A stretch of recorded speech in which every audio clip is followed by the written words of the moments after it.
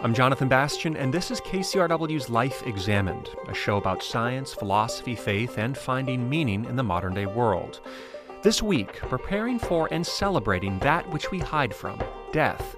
I talk with palliative care specialist Dr. B.J. Miller about the beauty he's experienced caring for those at the end of their lives. A lot of people find peace in the realization that they are natural creatures and that death is a natural phenomenon. And the more they can touch into that nature, the more at peace they feel. Later, what can we learn from other cultures about funeral and burial rites and the importance of grieving? Engagement with the dead body itself is primal, it's timeless, and it can help your grief journey so much, because that's what humans have been doing for tens of thousands of years in all different cultures. Death, bereavement, and confronting the great unknown, all ahead on KCRW's Life Examined. Today on the show, we'll be discussing a topic that many may find uncomfortable, depressing, or maybe even burdensome. Death and dying, as we know, are a natural part of life's cycle.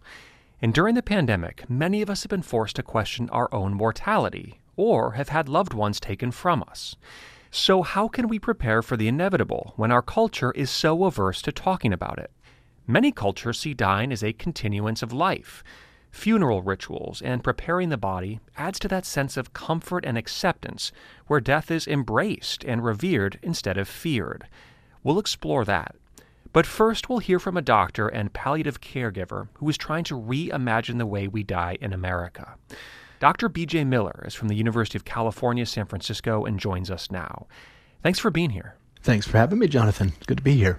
You know, I think of this wild moment that we're in and what's happening with the pandemic as it continues even now. And in terms of your work, I keep getting these images of people that have been forced into these unexpected, unfortunate end-of-life situations in hospitals, not surrounded by loved ones, or kind of what's been happening in nursing homes with populations wiped out. And I just wanted to take a moment and pause on that because you're somebody that thinks so humanely about ways to die, about ways to create a meaningful end of life. So as you've been hearing these stories, I just want to know what's been going through your mind in relation to the work that you do every day.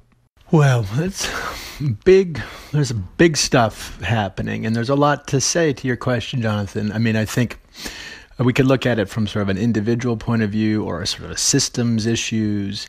There are a couple of ways we can open this up. In some ways, I'll just start by saying, for those of us who are in palliative care and certainly in hospice work, existential crises happen to all of us as individuals at some point throughout our lives. But this is sort of an existential crisis at scale, or an existential crisis en masse.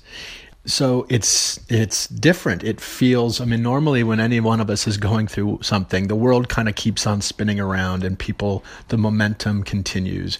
And in some levels, that's reassuring for us when we're in the throes ourselves to know that there's a normal out there somewhere and it's continuing.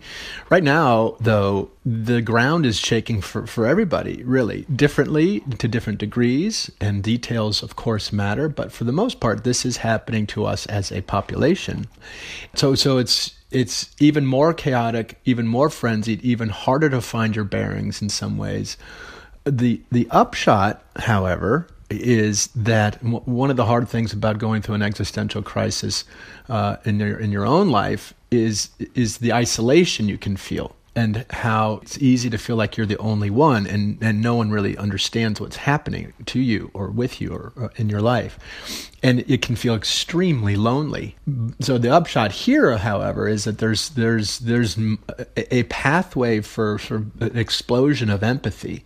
Because this is happening to all of us to some degree or another, ostensibly, we're also therefore poised and primed to go through this together and not feel the loneliness and isolation on some level. So, but that's a little theoretical. I think one thing to get across here, right out of the chutes here, Jonathan, is, as I say something like that might be fine when we're looking back on this period and we're learning lessons, etc. But right now, I think first and foremost, let's make sure that we're all we're not trying to put a bow on this too soon. This is not over. A lot of us are still suffering in all sorts of ways. We've got a ways to go.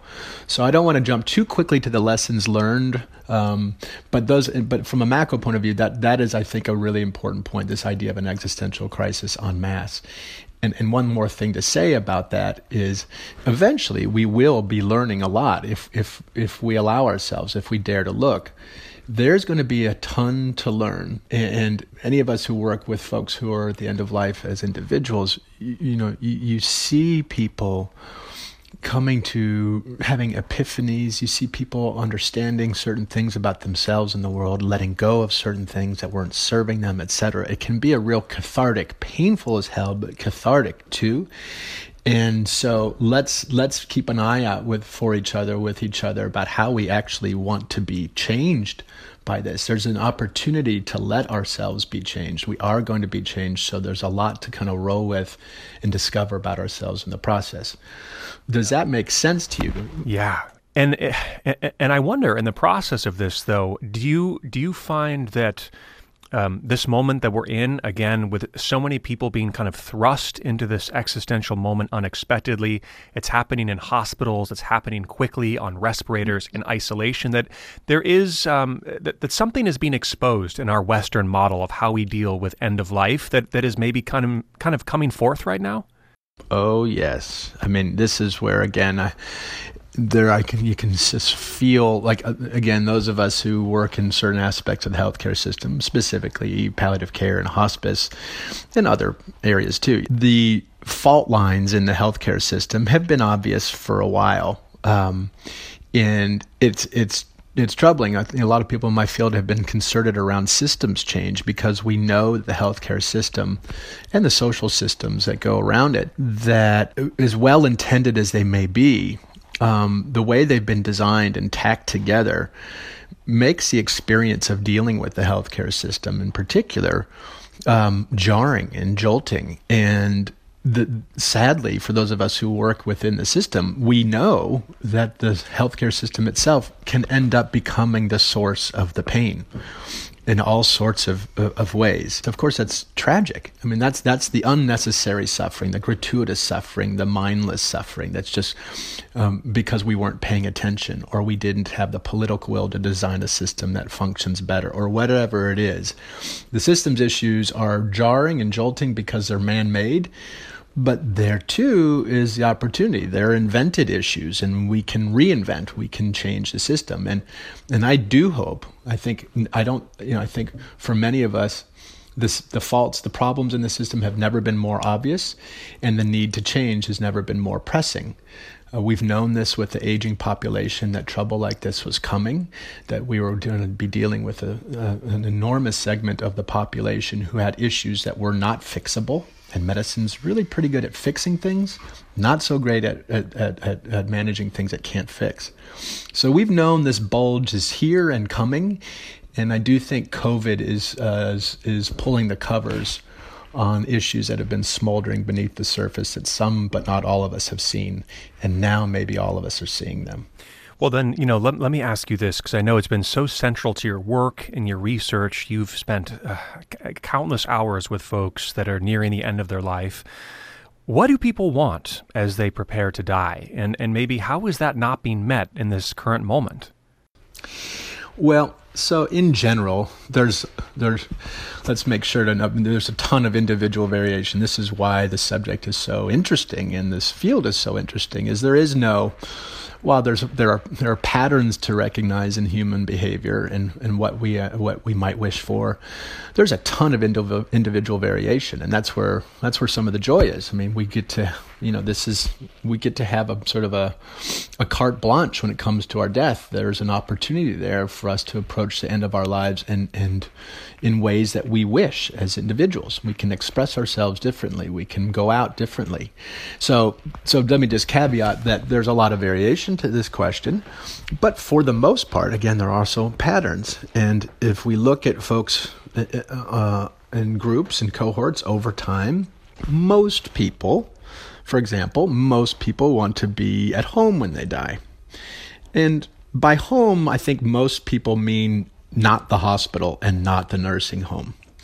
Dying at home is doable, especially with hospice, but it's also very hard. So when most of the population, figures often quoted are 70 to 80% of people say they want to die at home. So that's one key theme. But again, here, what I really think people mean is they want to die in familiar settings where they're comfortable, surrounded by people they love, wherever they call home. In other words, they also want to have a minimum of sort of gear and machines propping them up for the most part. I think a lot of people find peace in the realization that they are natural creatures and that death is a natural phenomenon. And the more they can touch into that nature, the more at peace they feel, as a rule. Some of us see ourselves as fighters and quote unquote want to go down swinging, and the idea of an ICU death with desperate measures happening is fitting, so to each their own. But to answer your question, get back to your question, dying at home, dying in a more natural way, dying comfortably enough so that you can have good time with people you care about, so you can think about anything, something besides your pain for a moment here and there. These are rules of thumb that hold pretty true. People want to be at peace with their loved ones. The idea of closure. Closure is, I think it's important to note, closure is an invented notion. Nature doesn't promise us closure except for the idea of birth and death. But a lot of us, just as social creatures, thinking about our legacy, what do we leave behind? Have we set our friends and family up to do well through their mourning period and living on? That kind of stuff. So a lot of people, if you ask them what's important to them at the end of life, they'll tell you, well, I just want to make sure I'm not a burden to my family, or I want to make sure my family are okay. These kinds of things. And it makes sense because I think a lot of what's dying is the ego. And the more each of us can find a way to love life outside of ourselves, beyond ourselves, but inclusive of ourselves, the easier death is on us, the more readily we can handle it. And also we have this sort of faith in that statement that we're leaving the world maybe a little bit better than we found it, and especially for people we care about. So anyway, these are some mega themes that you'll see across people, no matter what their cultural identification or age or wealth status, etc. These are themes that pop up continuously. Yeah. Or consistently. And honestly, as you were going through those, I felt a little heartbroken thinking of the amount of people that probably didn't get to enjoy any aspects of those in the preceding months and probably in the months to come. And it makes me again think about the healthcare system breakdown. But I mean, that just seems so front and center right now. Don't you agree? I absolutely agree. And let me say, there is the last thing any of us wants to do is shame each other as we're heading off the planet. But back to this sort of a 30,000 foot sort of systems view. This is exactly why, whether it's COVID or the veritable hit by a bus or whatever it is, the idea of a sudden death, of suddenly just being here and then not being here. We know, intellectually that's always possible. But this is a problem when we sort of make this subject matter taboo. It's harder to talk about. The healthcare system doesn't make it any easier to talk about it. Doctors aren't trained to talk about it. So we end up kind of deferring the inevitable and until it's really too late. And so, one of the takeaways right now here is, we should all be doing our advance directives. We should all be naming our healthcare proxy. We should all be thinking about our mortality, if only to make sure we are present for the life we have. These are lessons that have been in the population for eons that are easily forgotten because death is such an obnoxious topic, especially in modern society. But here we go. This is why, because we can be swept away in an instant. And this is why it would be so helpful to have had these conversations with loved ones before and document our wishes, etc. So one of the big takeaways here is to turn our attention, especially when we're healthy, to something like advanced care planning, our wills, our healthcare proxy, the veritable putting our affairs in order. We should all be doing that, especially when we're healthy, because you just never know. So I again here, I just want to pause. That if I sound like I'm wagging my finger at telling people they should have known better, I don't mean that. But I do think this is one of the major lessons that's being proven to us as we speak.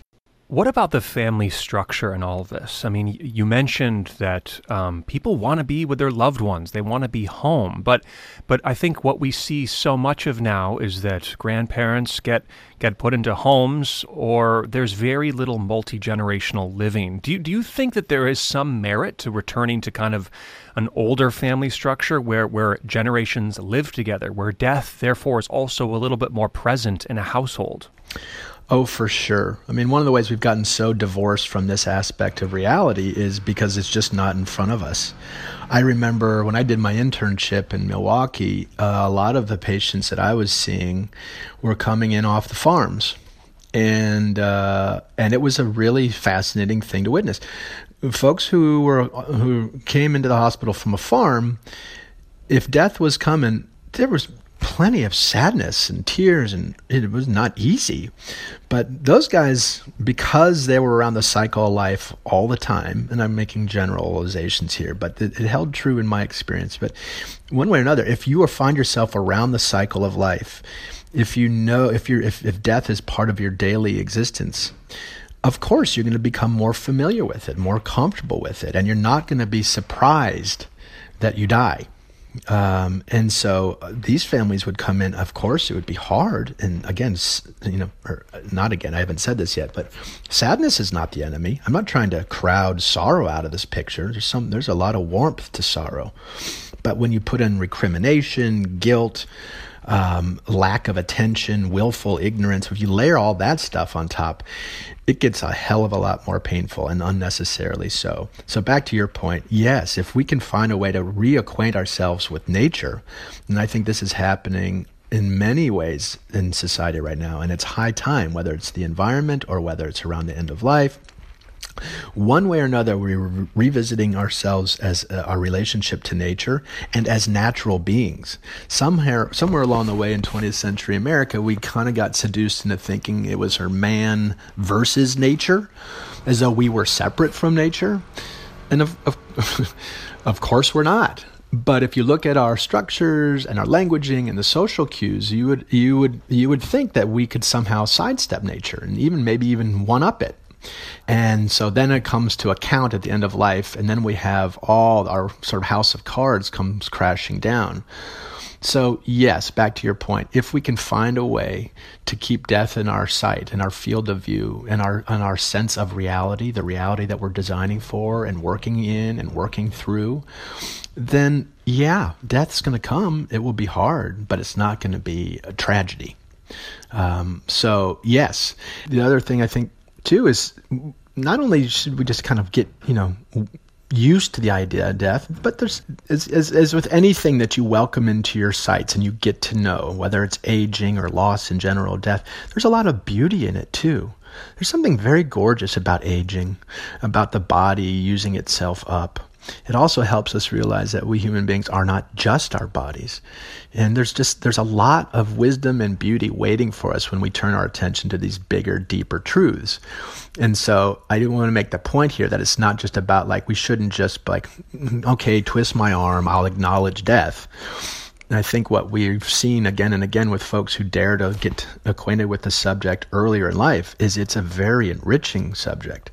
What makes anything precious but that it ends, right? So the more you can kind of come to terms with the finitude of things, the more you can appreciate them too. So there's a lot of beauty waiting for us, not just a lack of tragedy waiting for us. How do you see the role of palliative care, of hospice, kind of as we come out the other end of this, or maybe even as we stay in it for a while? Because it was so interesting to also hear you talk about how a lot of Western doctors, say working in the ICU or what have you, are not comfortable with the conversations. But the more I've gotten to know your work, you almost remind me of a therapist sitting by somebody's bed and having those conversations. And yet you're also a doctor. So I sense there's something in that connection between the client and the healthcare provider or the doctor that seems of kind of vital importance here.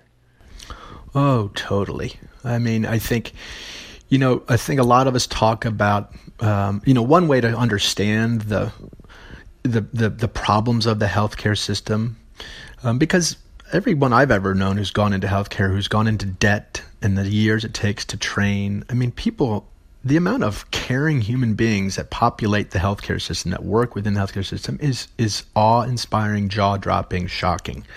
It's gorgeous to think about the trouble people go to for the honor to care for another human being. And so how do we reconcile that truth with the truth that oftentimes the healthcare system actually hurts people and actually promotes pain in some ways, et cetera, et cetera? Well, so there must be something in the way it's designed to reconcile those 2 points. And one way to understand that is to say that the healthcare system was designed around diseases. And since for the last 150-ish years, that's been true. The general thesis was disease causes suffering. If we humans get smart enough, we can combat and defeat disease, and therefore we'll all live happily ever after, maybe even forever, is sort of the supposition. But the idea, bottom line, is that that disease is our focus, not the person's living with the disease. That's such a key distinction, as you can imagine. And if you make that little shift to focusing on the people who have to live with disease, if that's our focus in healthcare, well, then we're not going to just be about objective measures and tests and interventions. We're also going to be paying a lot of attention to the relationships, because that's where the action is in human beings. That's where the healing is. That's where the meaning is to be found, is us humans relating with each other, ourselves, and the environment. So as soon as you pull that into your scope, well then of course, sitting with your patients, being a fellow human being, disclosing your own pains to some degree, shedding tears, emoting, being affected. One of the kindest things I think any of us can do for each other is to be affected by each other. That shared vulnerability is a very gorgeous bond that we, for some reason, keep covering up and obliterating accidentally or otherwise. So yes, back to your point, you're darn right. And it's not just me. I'm not special here. This is palliative care. I'm just exercising what I learned in palliative care. And I'm also exercising what I learned when I was a patient, that the relationships are king and the rest follows. I'll say one more thing about that to make that point. I've met so many people over the years who share with me some disappointment with this or that doctor. And what's fascinating to me it's always the same. No one I've ever met is angry at their doctor for not curing cancer or somehow making them live forever. Where people are angry with their doctors is for the abandonment moment. My doctor, we were so close but the second I stopped chemo, the doctor never returned another call. It's like I never existed or whatever else. And so that just helps us understand the paramount importance of the relationship over and above whatever miracles we can work as technicians. We've been talking about this at the 3,000 foot level. What about the 10,000? I'm curious here, kind of the role of spirituality too at the end of life. I know you worked at the Zen Hospice Center for a long time in San Francisco, and I'm curious how kind of the spiritual dimension has played into your life too, being around death for a number of years now. Everything I just said really you could chalk that up to a sort of a spiritual lens. It's interesting. I don't know what word I like. Religion, faith, spirituality, they're all importantly different. They get used somewhat interchangeably. And I feel, for me, spirituality points to or connotes basically a belief or a faith that we are connected in ways that we can't necessarily see or prove. That's, for me, that's what it's about. And so I feel my spirituality is exactly that. I believe that we are all connected, not just person to person, but person to tree, person to chipmunk, person to whatever. That we're all part of something that we can't possibly fathom. And as smart as we are, there's still so much we don't know. So there's got to be some deference to mystery, some deference to not knowing. And you can look at that void or that abyss or that mystery and project judgments and fire and brimstone in there, or you can project sort of a universal love or whatever have you. It's your call. For me, I happen to basically believe that in general, adjectives and qualifications are a human invention. But one way or another, it does seem to me, I look out at that mystery, I feel all that connection, and I see love. I see sort of humility in all that we don't know and yet are totally a part of. So for me, so just to kind of ground us, that's what I mean by spirituality. And you can imagine how much that comes up when you're dealing with patients and families and just friends and anybody at the around vulnerability, around loss or the end of life. If I can sit with a patient and say to them, hey, and they're in the throes of wondering what's going to happen, maybe scared about what's going to happen when they die. I'll often end up just talking with people about mystery and about not knowing and say, well, hey, Jonathan, I don't know either. I've been around death and dying for a lot of years and a lot of people, and I still have no idea. And, isn't that amazing? I have to say, when I look up in the night sky and I can see all these stars and light that's hitting my eyes that left that source billions of years ago, etc. I mean, empirically, there's enough proof of connection among us or fascination around us that I'm coaxed into a faith that love is somewhere binding us. And even if it's not the natural order, it's certainly something that we can put in there. We can inject love and meaning into this mystery. And so sitting at the bedside, talking like that with people, and just never mind talking about it, it's just loving the person.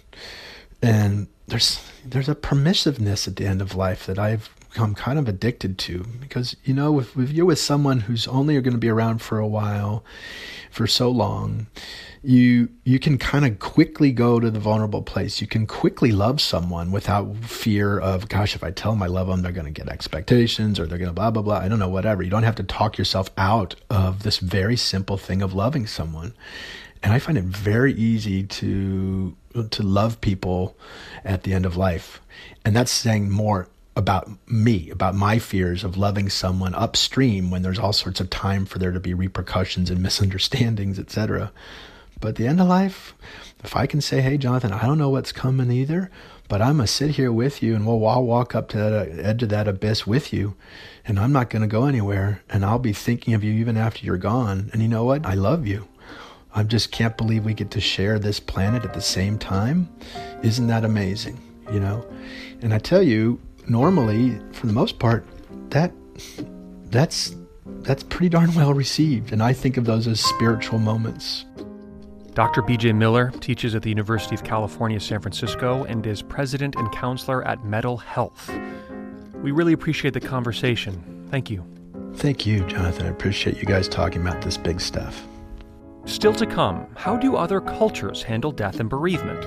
We'll hear from a traditional Native American practitioner and a mortician. That's ahead on KCRW's Life Examined. Introducing the KCRW donation car, designed to be recycled. This first-of-its-kind vehicle will save you time, space, and hassle by disappearing. Enjoy the luxury and comfort of turning your underused car into a donation worth hundreds, even thousands of dollars. The KCRW donation car, already in your garage, driveway, or on cinder blocks outside your house. Act now at kcrw.com/cars. I'm Jonathan Bastian, back with Life Examined on KCRW. We're continuing our discussion about what death has become in our modern society. We just heard Dr. B.J. Miller describe, in very humble terms, the privilege and love he feels sitting at the bedside of someone at the end of their life.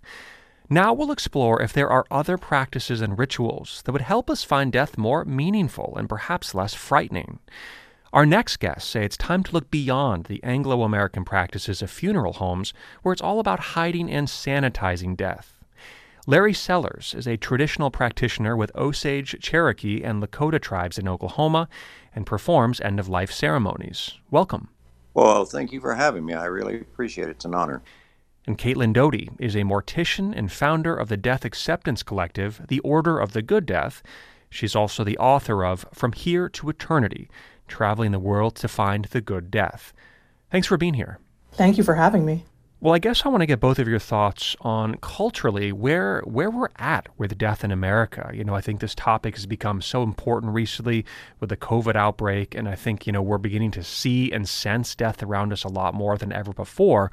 But at the same time, it seems that our society wants to run from it, and we're so, obsessed with youth and preserving life for as long as possible. So, Caitlin Doty, where does your mind go when we start to have this conversation?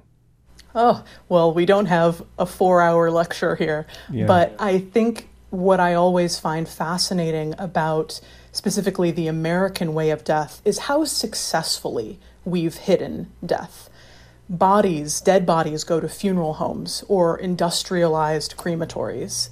People who are dying are hidden away in hospitals or nursing homes. Even our animals are taken to slaughterhouses, so we don't even see where our meat comes from anymore. So never in history has there been a society that is so successfully hidden away death. And I think that's caused innumerable problems. Larry Sellers, would you agree that this is something we really have learned to hide from? Yes, I think for the most part, the masses, they have this thing about being afraid of death, and it's not a part of their lives, so they hide it. And then they make more out of it than what it really is. And in traditional cultures, there isn't death. There is just only a change of worlds, that you go from this world because the human spirit never dies, and you go to another world and it has tasks and things to do over there. Mm-hmm. In dominant culture here, they make everybody afraid of death, whereas traditional peoples, we look at it as a part of that life cycle. And in that transition, in that crossing over, it's one to be celebrated. The only problem is that as humans, we get selfish and want that person to stay here no matter how much they suffer, or even no matter how much they want to stay here, or go. Caitlin, I know you have a lot of thoughts on this as someone that's literally traveled the world, has spent time with indigenous cultures. For you, what inspired kind of digging into these different traditions, perhaps similar to the one that Larry just described there? I think it's the exact reasons, as Larry was describing, looking at how we can see death and its place in our life differently. So in indigenous cultures, or even back to hunter-gatherer cultures, what we see is that there is not this obsession with keeping people alive at all costs. Keeping people alive at all costs, really, we've seen the rise of it in the 20th century, in the 21st century, with industrialization and technology and capitalism. When our society switched over to that mindset, that's also when we switched over to absolutely nobody can die. And it's a medical failure if someone dies. And we've taken away this idea of transition and this idea of ritual. Because when you have something like transition and ritual in place, dying isn't so scary. It isn't such a terrible, horrible, fearful thing.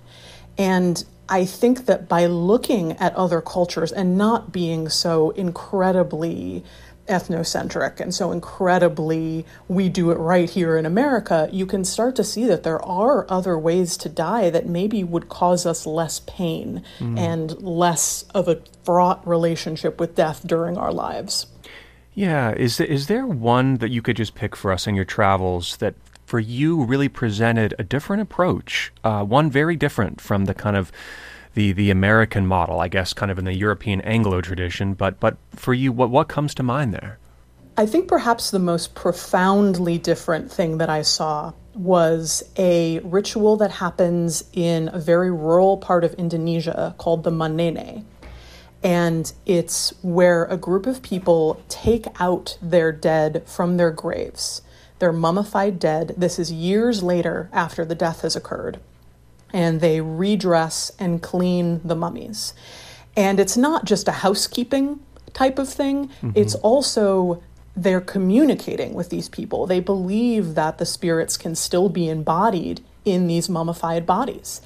And it's a very almost casual reunion. It's, hey, this person has brought you some cigarettes. Your daughter's going to come visit you later. She's coming in from Makassar to see you. How have you been? How has the journey been? How are we helping you along on the journey? It's this casual and very meaningful continued relationship with the dead, which is something else that talk about all the things we've lost. We've lost that kind of intimate connection with the dead body itself. We've lost that connection with any sort of afterlife or transition or furthering on of the soul. These are all very profound things that we've lost in Western culture that we almost don't even know are still going on in so many places around the world. And when we do hear about them, we go, oh my God, ew, they're dressing mummies? Ugh, how disgusting. It's like, no, they have this profound, meaningful relationship with their dead. Wouldn't it be lovely if we also had that? Yeah. You know, I was just kind of reflecting as you said that, and I thought kind of how beautiful that notion is. One in which you can have an ongoing relationship with the person that died. I find that to be extremely comforting. Larry Sellers, is that kind of more in your tradition, that idea that you can continue that relationship with the spirit even beyond death? Yeah, you can continue to have that relationship. It's just there's some cultural no-nos or taboos that some indigenous nations, at least on continental U.S. here that I'm aware of, that forbid. You cannot use their name. You can use a kinship term, uncle, brother, sister, mother, father, but you can't use the name.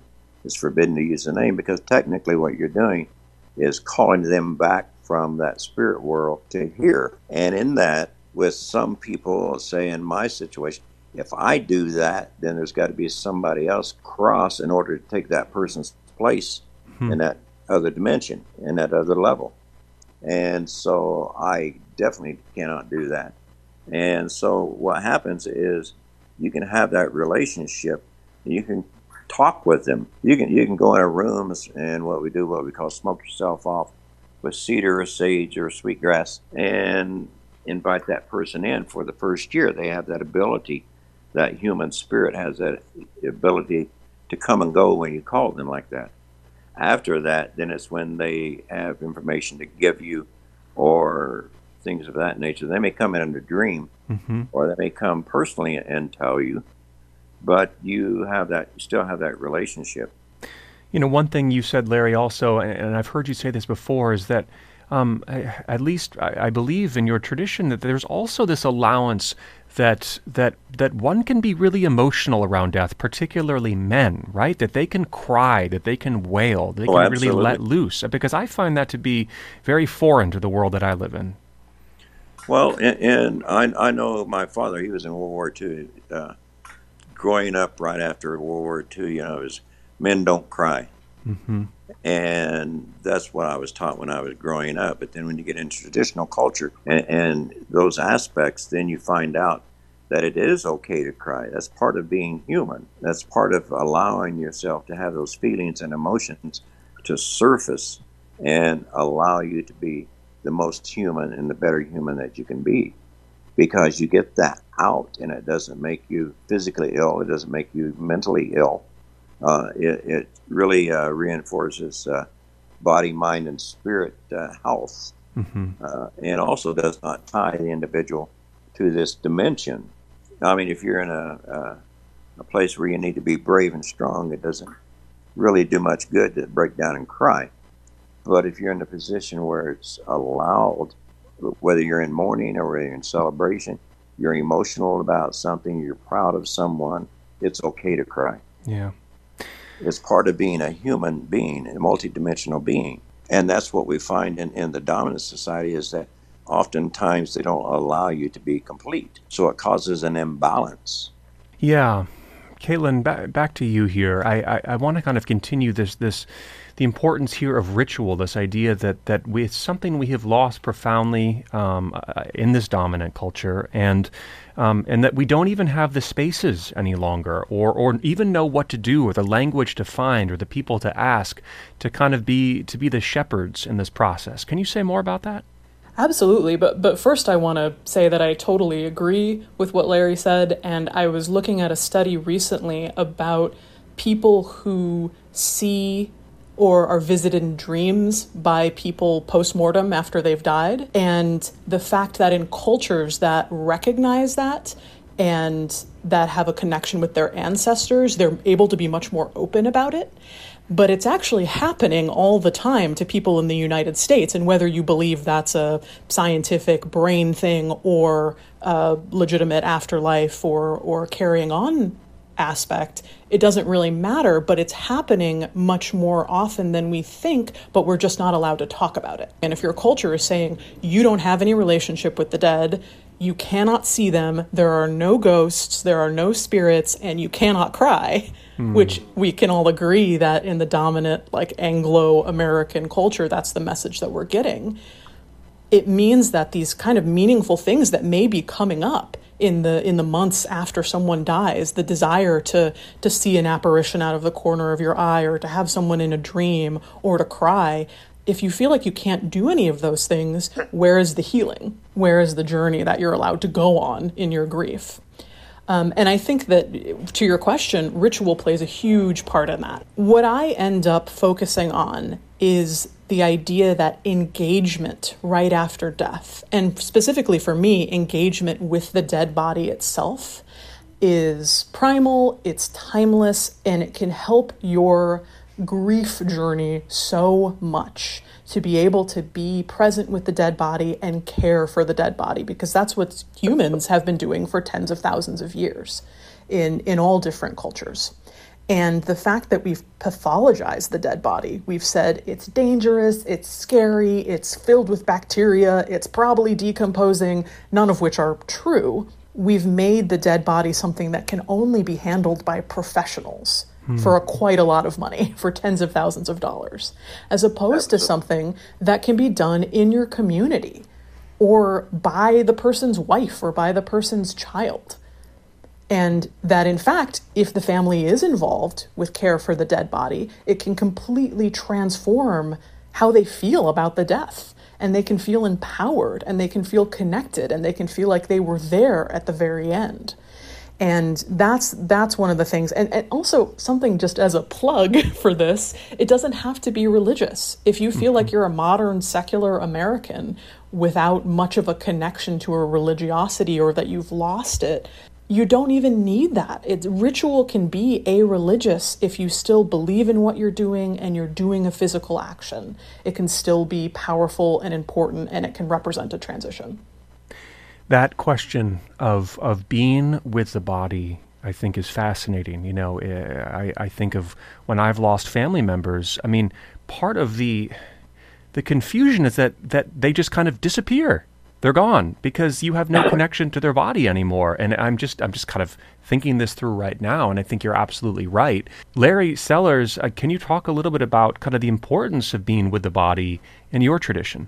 Oh, absolutely. It's important to be with the body of the individual. I had a daughter that passed and crossed over last year. I'm sorry. In fact, it would be a year in November 28th. And so in a large degree, I'm still in mourning. Even though I lead ceremonies and stuff, there are times when I do not get that opportunity to do that mourning or can partake in that because I'm too busy helping others or dealing with others in crisis, mentally, physically, and spiritually. And so being with that body and helping that body make that transition.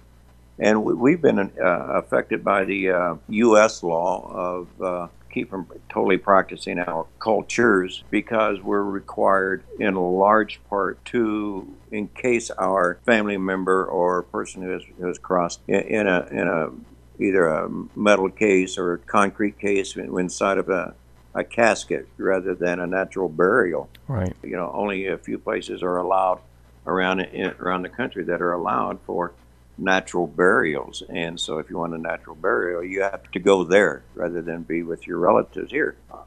Being around that body helps you process that transition, and it helps you know that that person is taken well care of by the family members and the people who were important in that individual's life, and that was important in your life. Emotionally and psychologically, it helps you make that separation because you're helping them make that transition. And so you make that separation with a good heart and a good mind. We operate from a concept, and when we do stuff, we operate with one heart, one mind, whether it's in a ceremony asking for help or whether it's helping a person cross over. One heart, one mind is a lot more powerful than 1,000 individuals with several different minds. And so when everybody's focused on the same thing, then it's a lot more powerful. But I do have to agree with Caitlin that, yeah, it is important to make that transition with the body. And because of Euro-Christian capitalism, then the problem arises where, it's about money rather than, and law rather than about the individual and about the family. Well, the reason, if I could just follow up, the reason that the body has to be encased in concrete or metal is so it's easier for cemeteries to landscape. And if you can kind of take that in, the idea that we are somehow, or cemeteries are refusing indigenous cultures their ability to just go straight into the earth. How wild is that? How inappropriate is that? And we need to be engaging these policies and, in some places, laws, and saying that's unacceptable. People should be able to, if they want open air funeral pyres, they should be able to have that. If they want platforms to bury people in the open air, they should have that. If they want just simple burial into the earth, they should have that. And it's always shocking to me that we feel like our funeral homes and our funeral societies get to determine what happens to cultures that are different than the dominant Anglo-American culture. What's the conversation been for you right now, Caitlin, as we are amid a pandemic? We're seeing people dying in very isolated ways, out of their control, out of their family's control, and a complete lack of community. How have you been taking all of this in? I think people expect me to say, we've learned so much about how you can grieve away from everyone and how you can, you don't need to take care of the body. You can have memorials online. And in fact, the opposite is true. I think what this has revealed to us is just how important community and body care and engagement are. I think the fact that it's been taken away from us and that power has been taken away and so few people are even able to go to funerals or participate in taking care of the body has made us angry. And there's so many places in our culture where we've looked around recently and gone, hey, wait a second, this system doesn't work for me. I don't like this. It doesn't work for people who are unemployed. It doesn't work for people who are marginalized. It doesn't work for people who don't have the right health insurance. And I think it also doesn't, the dominant funeral system and the capitalist funeral system does not work for everyone. And I'm not happy that the pandemic happened, but I am excited by some of the discourse around it and people saying, wait a second, this is our dead. This is our community. This is our dead. And we want to be more involved with what happens. And when we are able to do so, we won't give up that power again. Yeah, well said. Larry Sellers, for you too, I know you're on the Osage reservation. I wonder how you have also been thinking about some of these themes of death, of ritual, of burial in the context of COVID, which I know is extraordinarily isolating. Culturally, it's devastating because the people don't get to do what they traditionally do, whether they practice traditional beliefs in Native American church or whether Christian beliefs or whatever. It's hard to deal with that demise of the individual and process that and come to a complete balance in mourning. And amongst the COVID, by not allowing people to be there. I mean, they're encased in a casket, other than just the fact that maybe it's the close personal contact that they're worried about passing on the virus. It's I see no reason why the cultures could not, participate in what the people at the funeral home say we can and cannot do. It's like they have power and control over our culture now because of the virus, and that's something that can't be changed after they've already been buried. Mm-hmm. And that's a problem, because traditional peoples, we have ceremonies after that where we can help those individuals that we have not been allowed to be around, and those helpers that we talk to, they're the ones who deal with that and take care of that and help that individual make that crossing and that transition. And a lot of people of the Native American church and the Christian beliefs they're not allowed to do that. And they may or may not have that ability or that concept and understanding to be able to do that. Mm-hmm. Well, Caitlin, as we kind of wrap this conversation up, for those that are wanting to kind of rethink the system, I don't know, what kind of practical advice do you have for people that are kind of dealing with these big questions right now? Where should they begin? I think begin by questioning your assumptions about the dead body. You've probably grown up only going to funerals where there's an embalmed body in a big casket surrounded by flowers, wearing a suit, wearing makeup. You go up and tap it on the hand and sit down and call it a day. Mm-hmm. Question your assumptions about that. That's not the way that it's done in other countries. That's not the way it's done in indigenous cultures. That's not the way that death has to be done. And then from there, if you agree with that and that's not what you want for yourself, research things like Larry said, natural burial. Research home funerals. Research family-involved or community-involved death care. Research these things that by the time someone you love very much in your own life dies, you could have a completely different perspective and a completely different ritual that takes place when that person dies. And just start in the way that we're questioning so many of our assumptions about the dominant society. Do that with death, and I promise that it will pay dividends in your life. Larry Sellers performs end-of-life rituals with Osage, Cherokee, and Lakota tribes in Oklahoma. Thanks for the time. Well, thank you, and thank you, Caitlin, for all the great information. And Caitlin Doty is the author of From Here to Eternity, Traveling the World to Find the Good Death. We appreciate the time.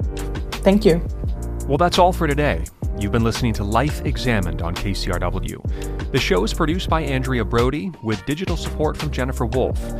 You can learn more about the show at kcrw.com/lifeexamined and download the show wherever you get your podcasts. I'm Jonathan Bastian, and we'll see you next week.